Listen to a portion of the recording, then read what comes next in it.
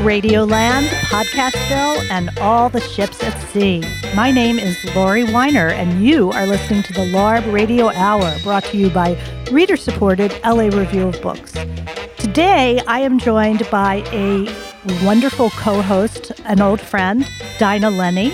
She's a senior editor at LARB, the LA Review of Books, which I hear is a fine publication. She is also the author of several books, The Object Parade, Bigger Than Life, A Murder, a Memoir, and she also co-edited Brief Encounters, a collection of short nonfiction co-edited with the late Judith Kitchen.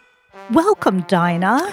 Thank you, Laurie. How are you? Good. It's so good to have you here. It's good to be here. We're going to talk with a friend of ours, John Romano, who adapted Philip Roth's classic 1997 novel, American Pastoral, for the screen.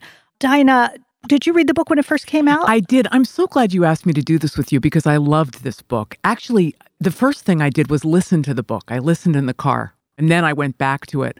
It's a beautiful book. It's very complicated. It's very rich, and there are many, many characters. But John has kind of simmered it down to the story of a father and a daughter and a marriage. But it's contextualized in the 60s, during the Johnson administration, so it's fraught with politics. The basic plot, just in case you haven't read it, which you should, or seen it, which you also should, the basic plot is that Nathan Zuckerman, who is kind of an avatar for Philip Roth, the novelist, goes back to his high school reunion after, I'm not sure how many years, I'm going to say 45, something like that. And at the reunion, he runs into the brother of a man who he and everyone in his high school class idolized, a football hero, last name Lvov, known as Swede. Known as Swede because he's blonde hair and blue eyes, and he doesn't look like any of the other Jews in the graduating class, which is part of the reason that everybody idealizes him.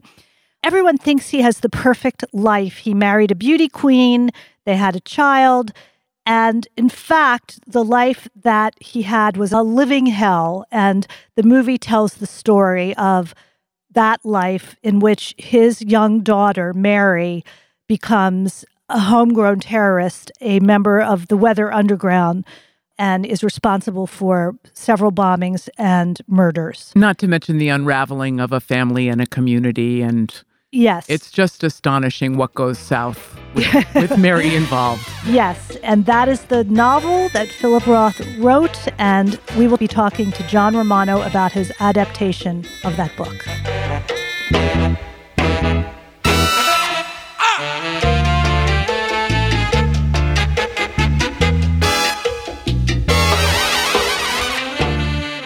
We are honored and thrilled to be talking to our friend, John Romano, who adapted Philip Roth's great 1997 novel, American Pastoral, which won the Pulitzer Prize in 1998 and was recently released. I am here with Dinah Lenney. Hi, Dinah. Hi. Hi, John. And John Romano. Hi, Dinah. Hi, Laurie. This is one of my favorite novels, and I think one of yours too, right, John? Yes, I've always considered it, first of all, I've always considered him our great novelist, and I've always considered this his best book. That was an opinion I had years before anyone asked me to look at it as a movie. And in fact, the oddity of this is that I read the book because it's a writer with whom I keep up, as it were, coming out of the English academic literary background into which nature fixed me. And I read the book and with great pleasure, and it never occurred to me that it was a movie. And I'd already been a professional writer of movies and television for almost a decade at the time. When Paramount approached me to adapt it, at that time it was Paramount, became Lionsgate and Lakeshore. When they approached me to adapt it, I thought I must be the wrong writer, because surely if I'm the wrong writer, I would have noticed when I read it, it popped up and said, hey, this is a movie. That thought never crossed my mind. But then being told, let's make this in a movie, what do you think?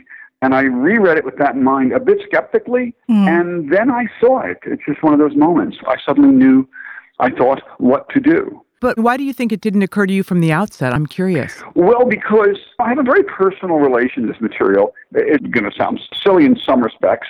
I'm from Newark. My father was of that generation of Newark sons of immigrants. Portner's Complaint was a book that, I was a student and a teacher of 19th century fiction. And there were very few 20th century novels that interested me. And starting with Portnoy's Complaint, there were 10 by the same author.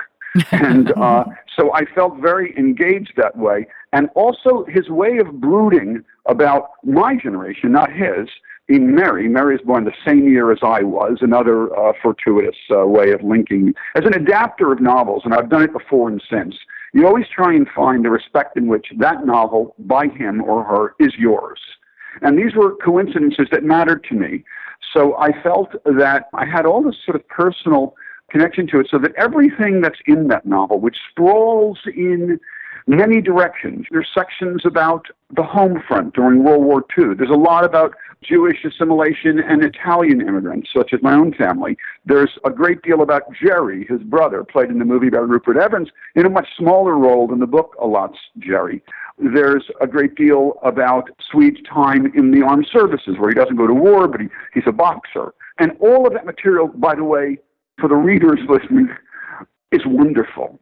So I'm loving all of it. I knew from the craft that happens to be my own that the first thing that an adapter must do is to take a carving knife and slice off large chunks of material which you adore and which you think are wonderful, but you know are not headed for the screen, that because they do not service that central emotional through line, which is all a novel can ever offer an adapter of novels for the screen. And I knew that some of those, I mean, nothing in the book is irrelevant in one sense, but a lot of it was there in a wonderful way for its own sake. Not everything played into what I saw right away as the movie line, the central through line, which when I said I reread it and saw what the movie was, what I meant was that I saw this was a movie about a father and a daughter, a mother-wife jammed tragically and awkwardly in between, the role that Jennifer Connelly plays of Dawn. And I saw that that was what made the novel universal. It's what looked back to Lear Cordelia and everything trans-temporal and transgenerational and international. I saw that the essential emotional global appeal of the novel, and what, especially at a certain point in your life when you have children and no longer are one, keeps you reading, is this central dynamic. And anything that did not directly serve that dynamic was not going to make it into the script and therefore not onto the screen. And, the leading out business, as Ezra Pound called it, is really the heart of being an artist of any stripe, but it's especially the heart of being an adapter of a novel for the movies, because to do even remote justice to any of those things I mentioned, all of which I loved reading, would give you a movie that lasts 12 hours and gets through half the book. Well, probably more like 30 hours, because that's about how long it takes to read the book. You were up against two things. One is obviously you're adapting a 30-hour experience into a 110-minute experience. So, of course, you're carving out the part of the story that you can dramatize. And I thought focusing on the father-daughter was brilliant and paid off very well, which we'll talk about in a minute. But the other thing that you were up against was, of course, this novel is revered and people feel ownership of it, and anything that you change is going to rankle someone because it is not the novel. It's just simply built into your trial in doing this, is that people are going to be kind of against its very existence in a sense. Some people, obviously, not a majority, but it's the kind of thing that critics get like they have to protect American culture or something. Do you feel that at all? Well, a lot. Actually, the problem is in some ways worse than you described. First of all, those things which we're talking about, is so revered and so forth and beloved, they work for you too. Mm-hmm. That is, they actually invite people to the party in a way. Someone's making a movie from, that favorite book of mine. But the truth about it that doubles the difficulties you so well describe are that in its time, the book was extremely controversial. Roth is a controversialist. From the moment that people denounced Portnoy's Complaint as anti-Semitism written by a Jew, which you will still hear because it really sails those early books and the Lou Lvov character played by Peter Riegert in this book, people respond to that as if it were a kind of ill-natured Molly Goldbergism. It's that there's some caricature of the Yiddish American immigrant style and mores. And that was not welcome. So on that level alone, but there's another level in which the novel has always been conscientiously reviled. and resisted. And I ran into a number of academics, for instance, who said to me that they did not enjoy American Pastoral. They thought it was the worst of his books. And the reason was that, quote unquote, and I'm quoting major thinkers in this area, Philip Roth didn't understand the 60s. By which, as usual, when people use that expression, didn't understand or don't understand, what they mean is they don't agree with me about the 60s. And, exactly. Right. And what a number of people wrote to me who had something of a life in academics beforehand and kept up those friendships, they would write to me and explain, I hear you're undertaking American Pastoral. You know, of course, that Philip Roth was vilely reductive of the beauties and complexity of the New Left and of this gorgeous period that we spent in the late 60s. How can you participate in propagating his contempt for that moment in which, as Wordsworth put it, it was bliss to be alive, right? And I think that that is also something that was facing the task of adapting because, as I guessed, and I often guess wrongly, Tuesday Night being a good example, but I correctly guessed that people who didn't have the technical term is cojones to attack this great Pulitzer Prize-winning novel would therefore transfer their criticisms of Roth's treatment of the 60s, for instance, onto the movie and say that I didn't get Roth's treatment of the 60s right. Well, if anything, I softened his treatment of the 60s.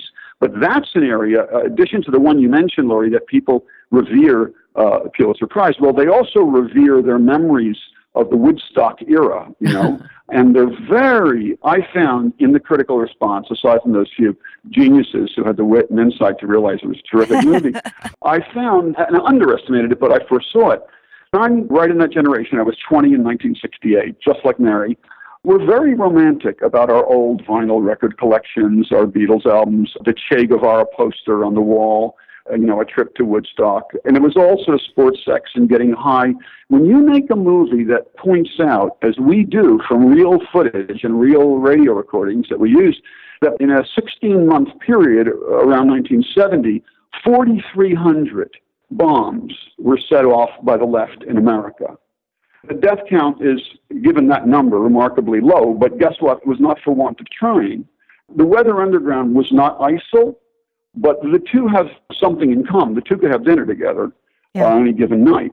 And what's on the wall there in Mary's room, which I was actually accused of making up, it's both in the book and it has a prior history where she says, we will loot and kill and destroy all that is good and decent in honky America. That was the Weatherman slogan. And when we are doing our sort of late night reminiscences about how great 69 was and how come you can't get weed like that anymore, it's very good to remember that it had this profoundly ugly side in which homegrown terrorists did some looting and burning and killing, indeed, if you remember names like Kathy Boudin and so forth, of related events, not that she herself is murdered.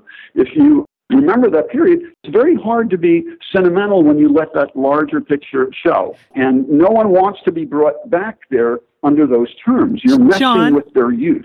John, yes. I'm so curious to know, because you were working with a director, not only is he not American, but slightly younger, yes, a decade or so younger. What sort of a collaboration did you have here? How much were you pushing each other around? On every level, a wonderful and creative collaboration. And to the question, Ewan was so young in 1968. Well, Tolstoy wasn't even born when the March home from Moscow. Good point. And we still read War and Peace with a great deal of attention. And I think the truth is that given that we asked of ourselves, before Ewan was involved even, but it's certainly something that, for the reason you mentioned, Donnie, he could identify with, because we had resolved to give the novel to the timeless, generationless drama of father and daughter, right, and wife and mother, there was an emotional through line available to anyone from any era, on top of which it's very interesting. Ewan had a number of very personal connections to this material. For one thing, his wife,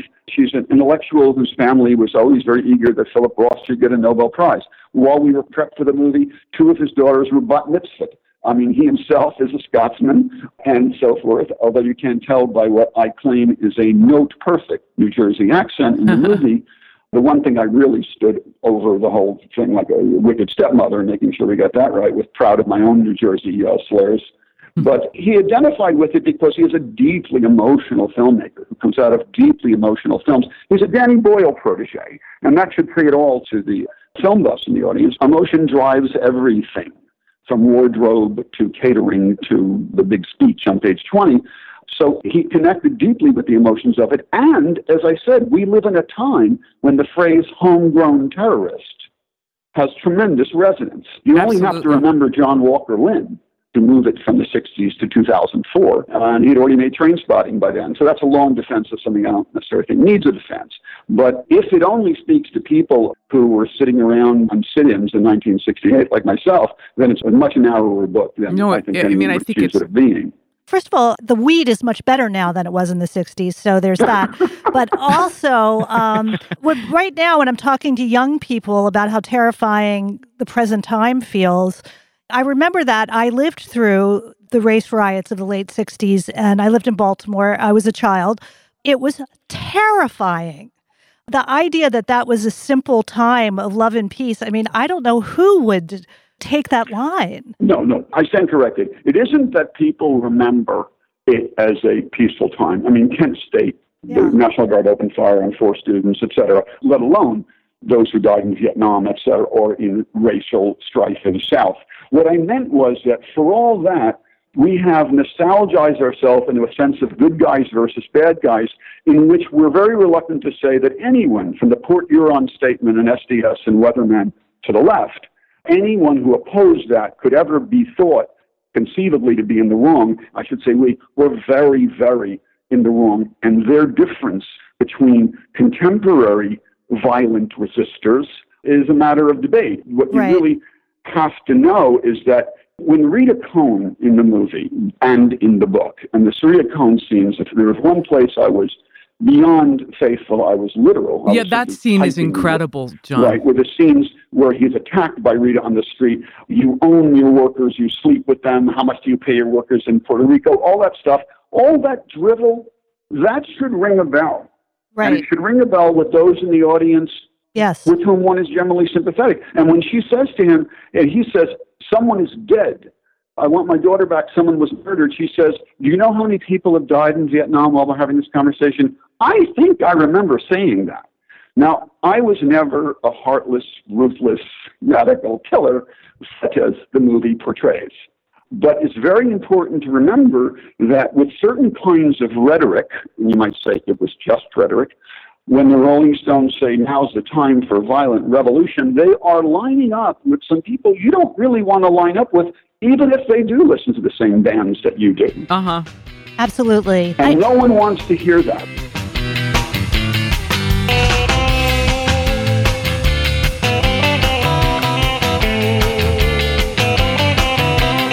You are listening to the LARB Radio Hour, coming to you from Emerson College in the heart of Hollywood. And now it's time for this week's book recommendation.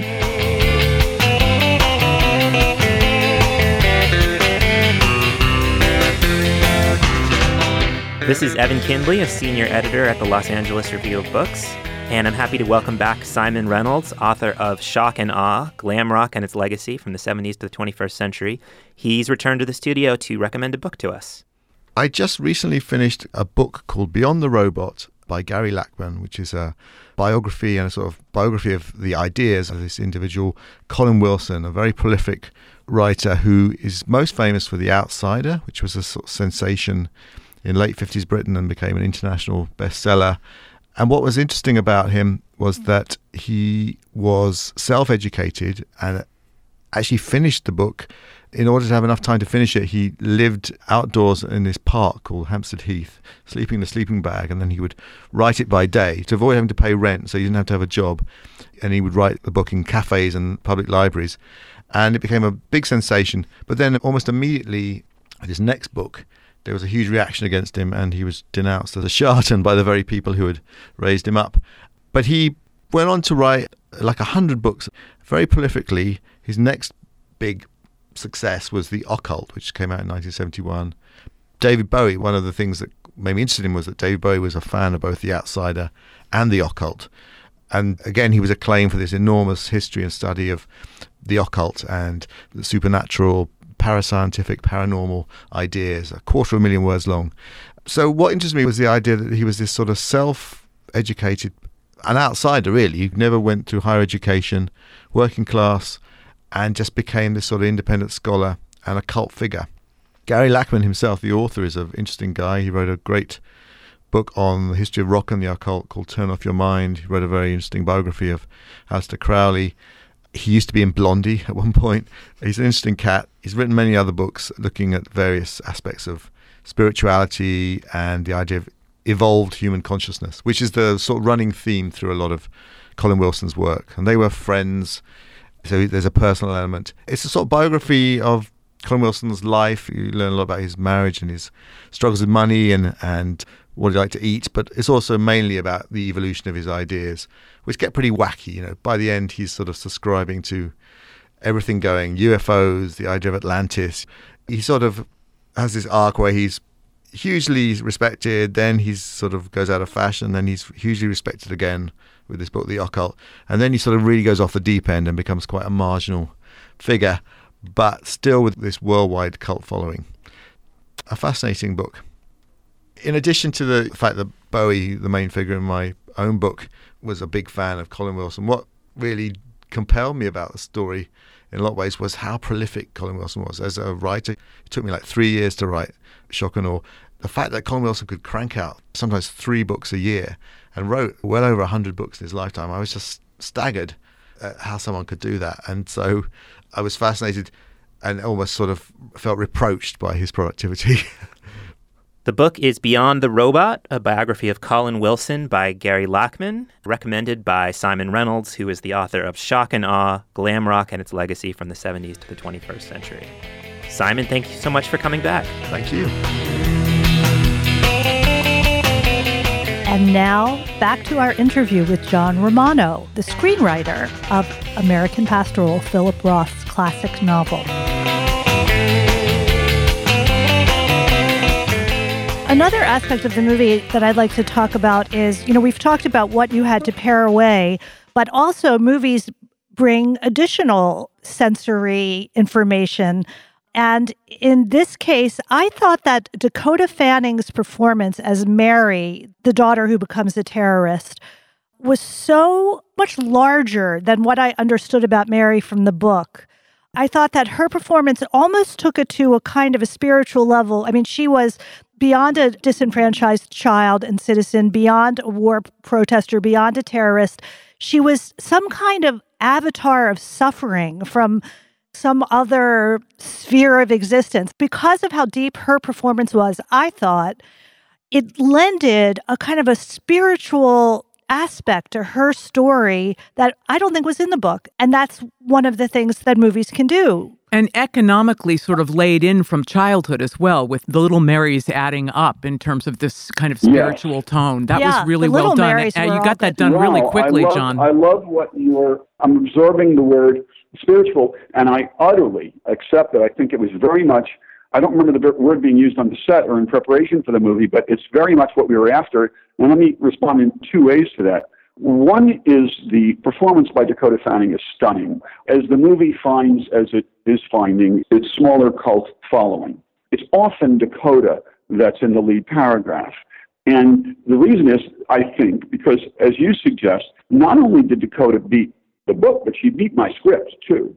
That's an expression we use about an actor who does better than the stuff you hand him or her. Mm-hmm. And this began for her with her undertaking the stutter. Now, when you're typing out a stutter, you just repeat that first consonant with little dashes, right? It's easy to find on the keyboard.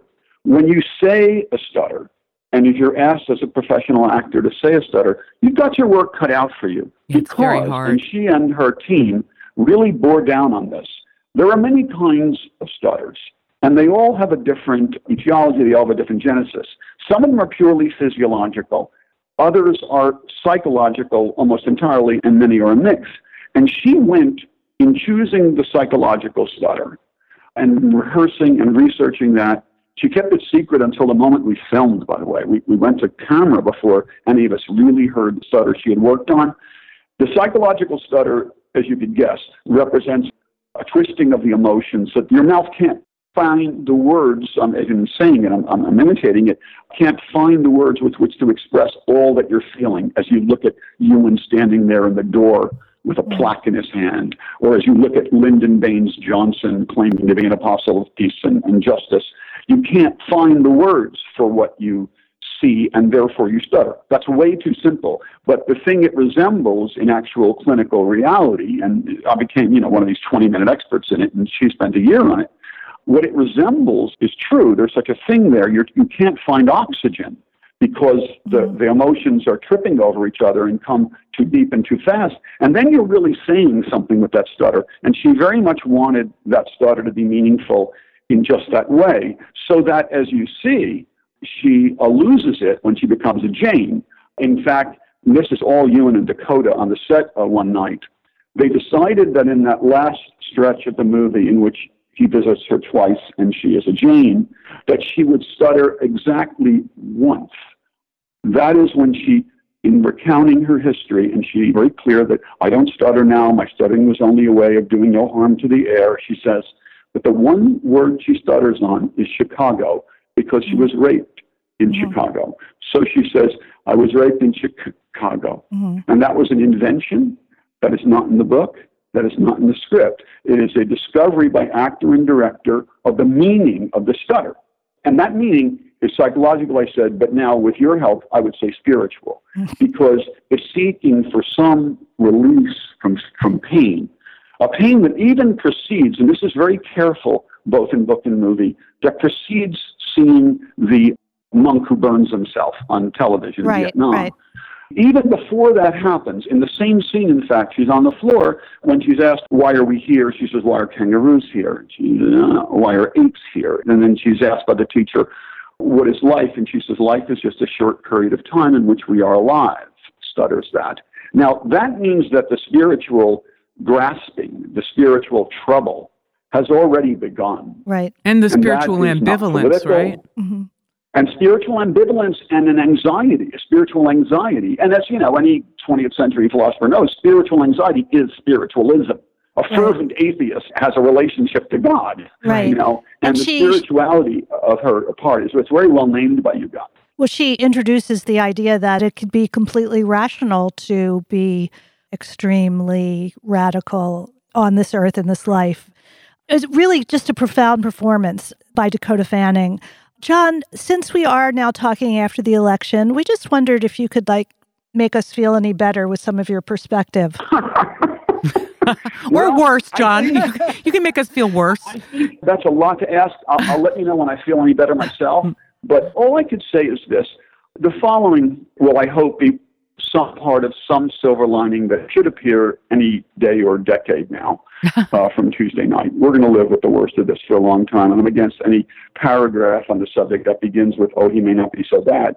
But I can say the following, and I happen to have the great pleasure of knowing both of you I was going to say off camera, but you get it.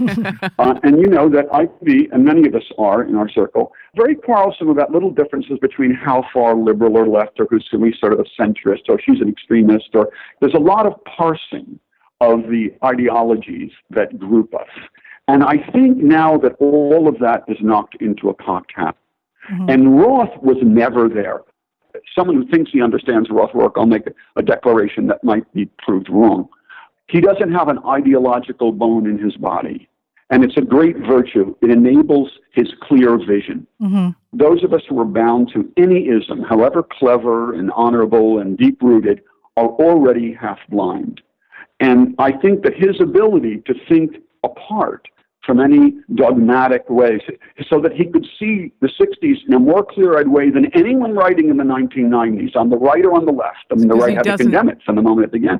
And on the left, certainly, we were already writing folk songs about our folk songs. Right. Roth, from the beginning, had, you can tell from this novel, no patience at all with isms and announced ideologies which could lead confused, spiritually confused young men and women to kill, which is what happens in this movie. And he's very clear about that. And when she embraces Jainism, it's one more ism. And I stand with the Swede in his judgment about Mary, that she is sick in her body and sick in her mind, and never sicker than when she doesn't stutter. and steps carefully so as not to crush any bugs. That's how you know someone is dangerous and unwell. Just as when they blow up a post office and kill somebody, you reach a similar conclusion. So I think what he offers for us is a place to stand outside our quarreling, chattering, cross-ideological tongues. And we need that very much now, because Trump isn't exactly a National Review conservative, is he? He's something that stands outside and above that. I mean, well to the right, but also he makes all such reasoned arguments look silly. And, he said an interesting thing in an interview years ago about moving from New York, where he lived for a long time in Greenwich Village. I think he still has a place there. But he moved to rural Connecticut, as everyone knows, for many, many years. And he said one of the reasons he didn't like being in New York, I may get this a little bit wrong, but I think this part of this right, is because as soon as you open your mouth and express your opinion, you find you've joined a team. And he couldn't stand that. He couldn't stand the idea that if I have a certain opinion about, make it up, Israel, what happened in Baltimore, the moment that you express an opinion, we've got you. Okay, I see, you stand with us. Or you're the other guy. You're a conservative.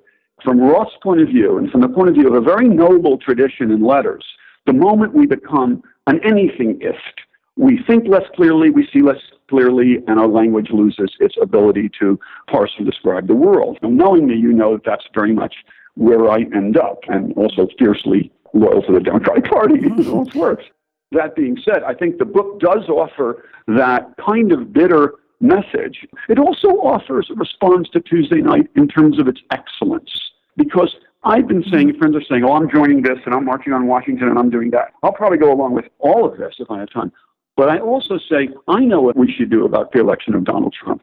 If we're poets, write better poems. If you're a comic, tell funnier jokes. If you're a runner, take 2 seconds off your time. If you're a barber, clean that bit up around the ears. In other words, let's meet their mediocrity with our excellence.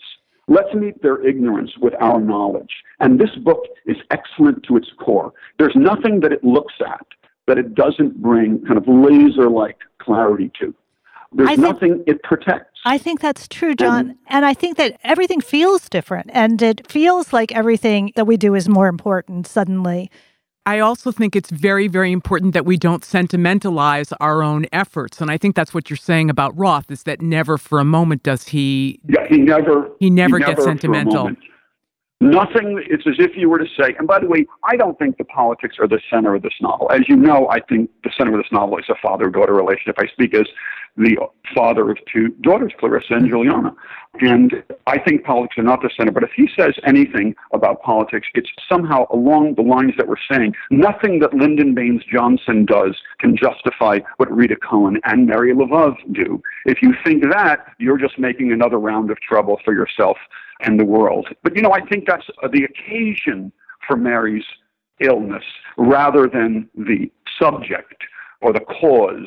If it wasn't the politics of the 60s, it would be something else with much deeper roots in the psychology of childhood and of child rearing. And, there's something we really should get to in that respect, because I get asked this a lot about the sort of meaning of Roth's epic tale. And I always go back to a moment, as I tell the story a little bit out of school.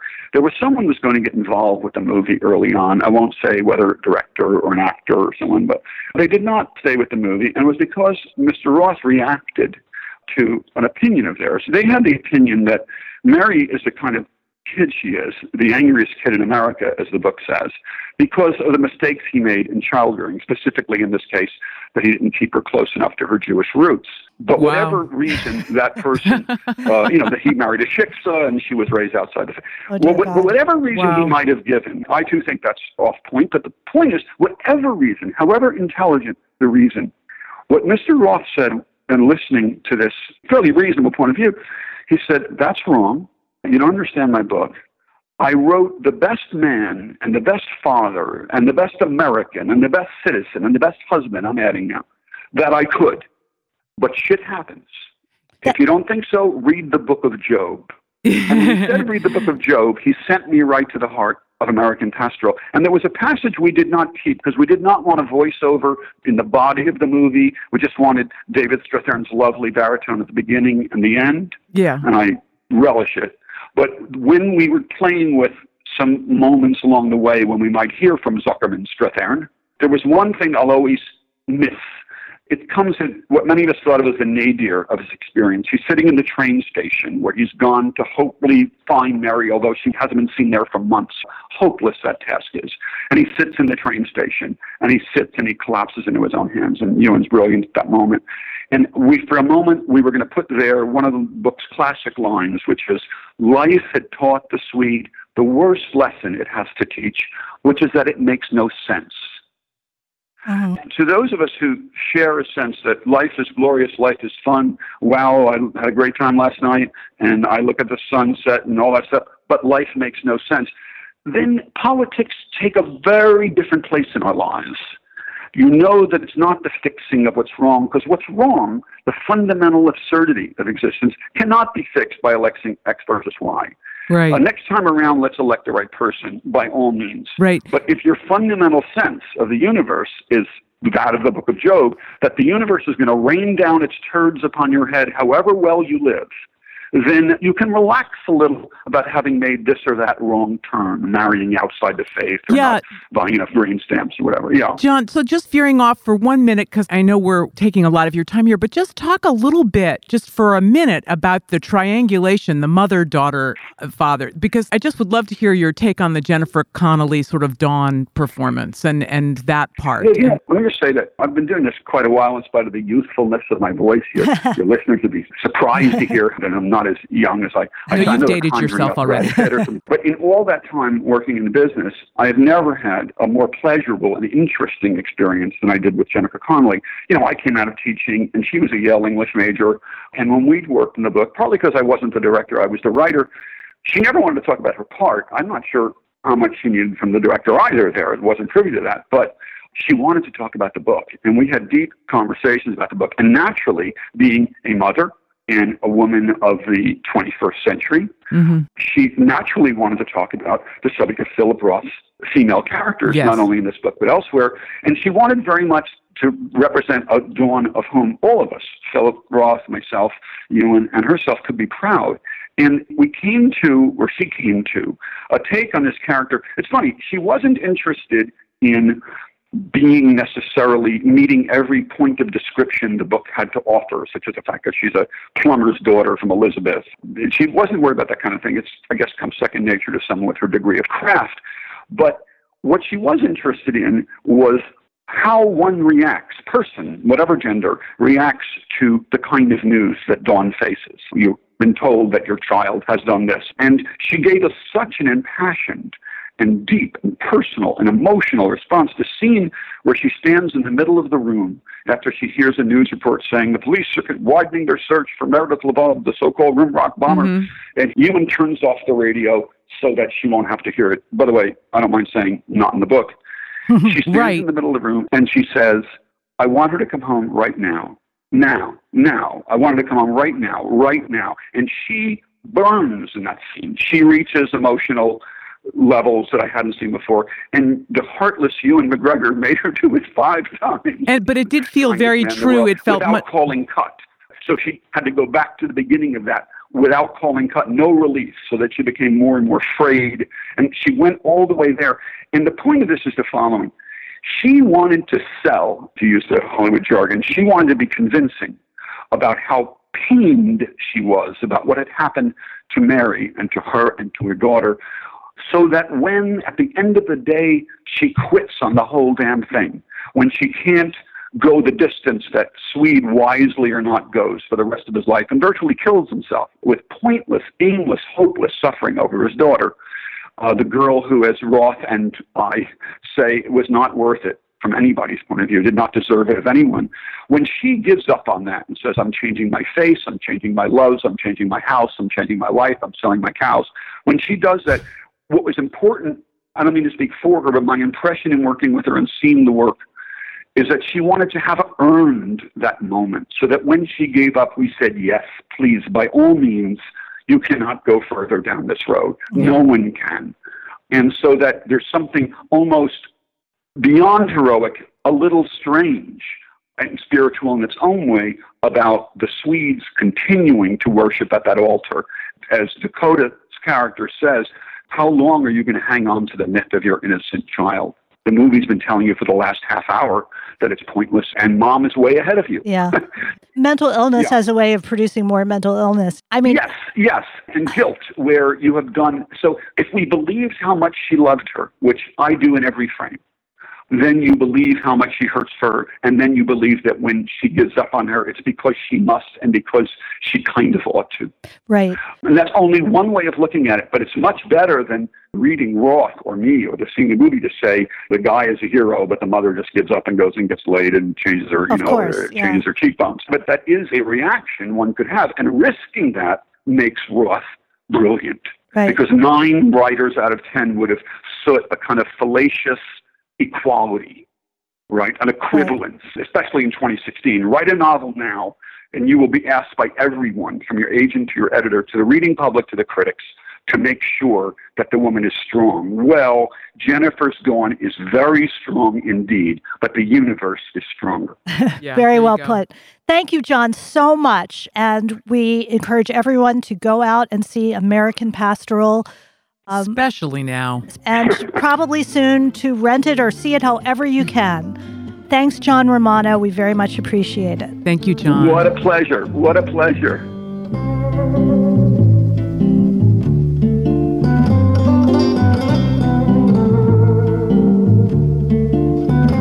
You are listening to the LARB Radio Hour. And now it's time for a little poetry. Here is this week's Classic Poetry Drop.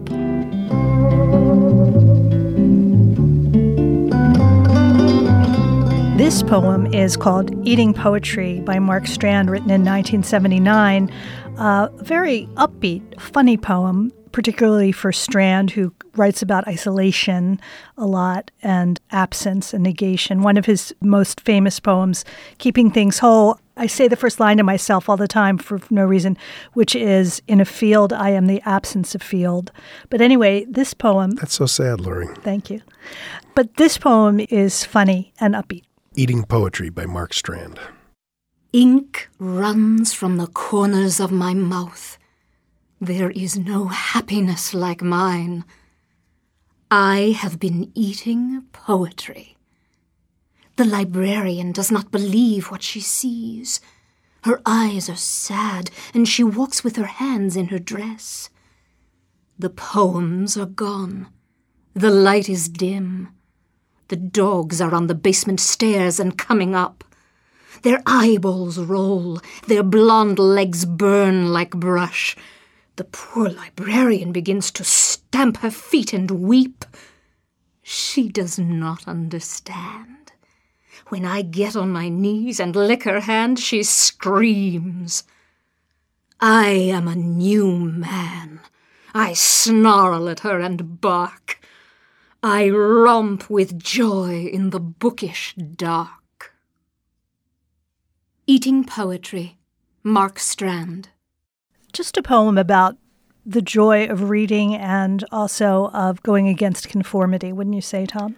Yeah, you said it was light and funny. Yeah, I know. I rethought that gone. myself. Yeah, the light is dim. Let's just say it's light and funny for Mark Strand. Okay, good enough.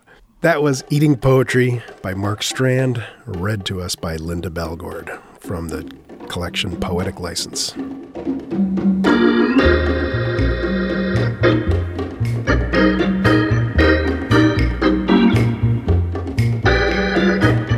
We have come to the end of another edition of the LARB Radio Hour.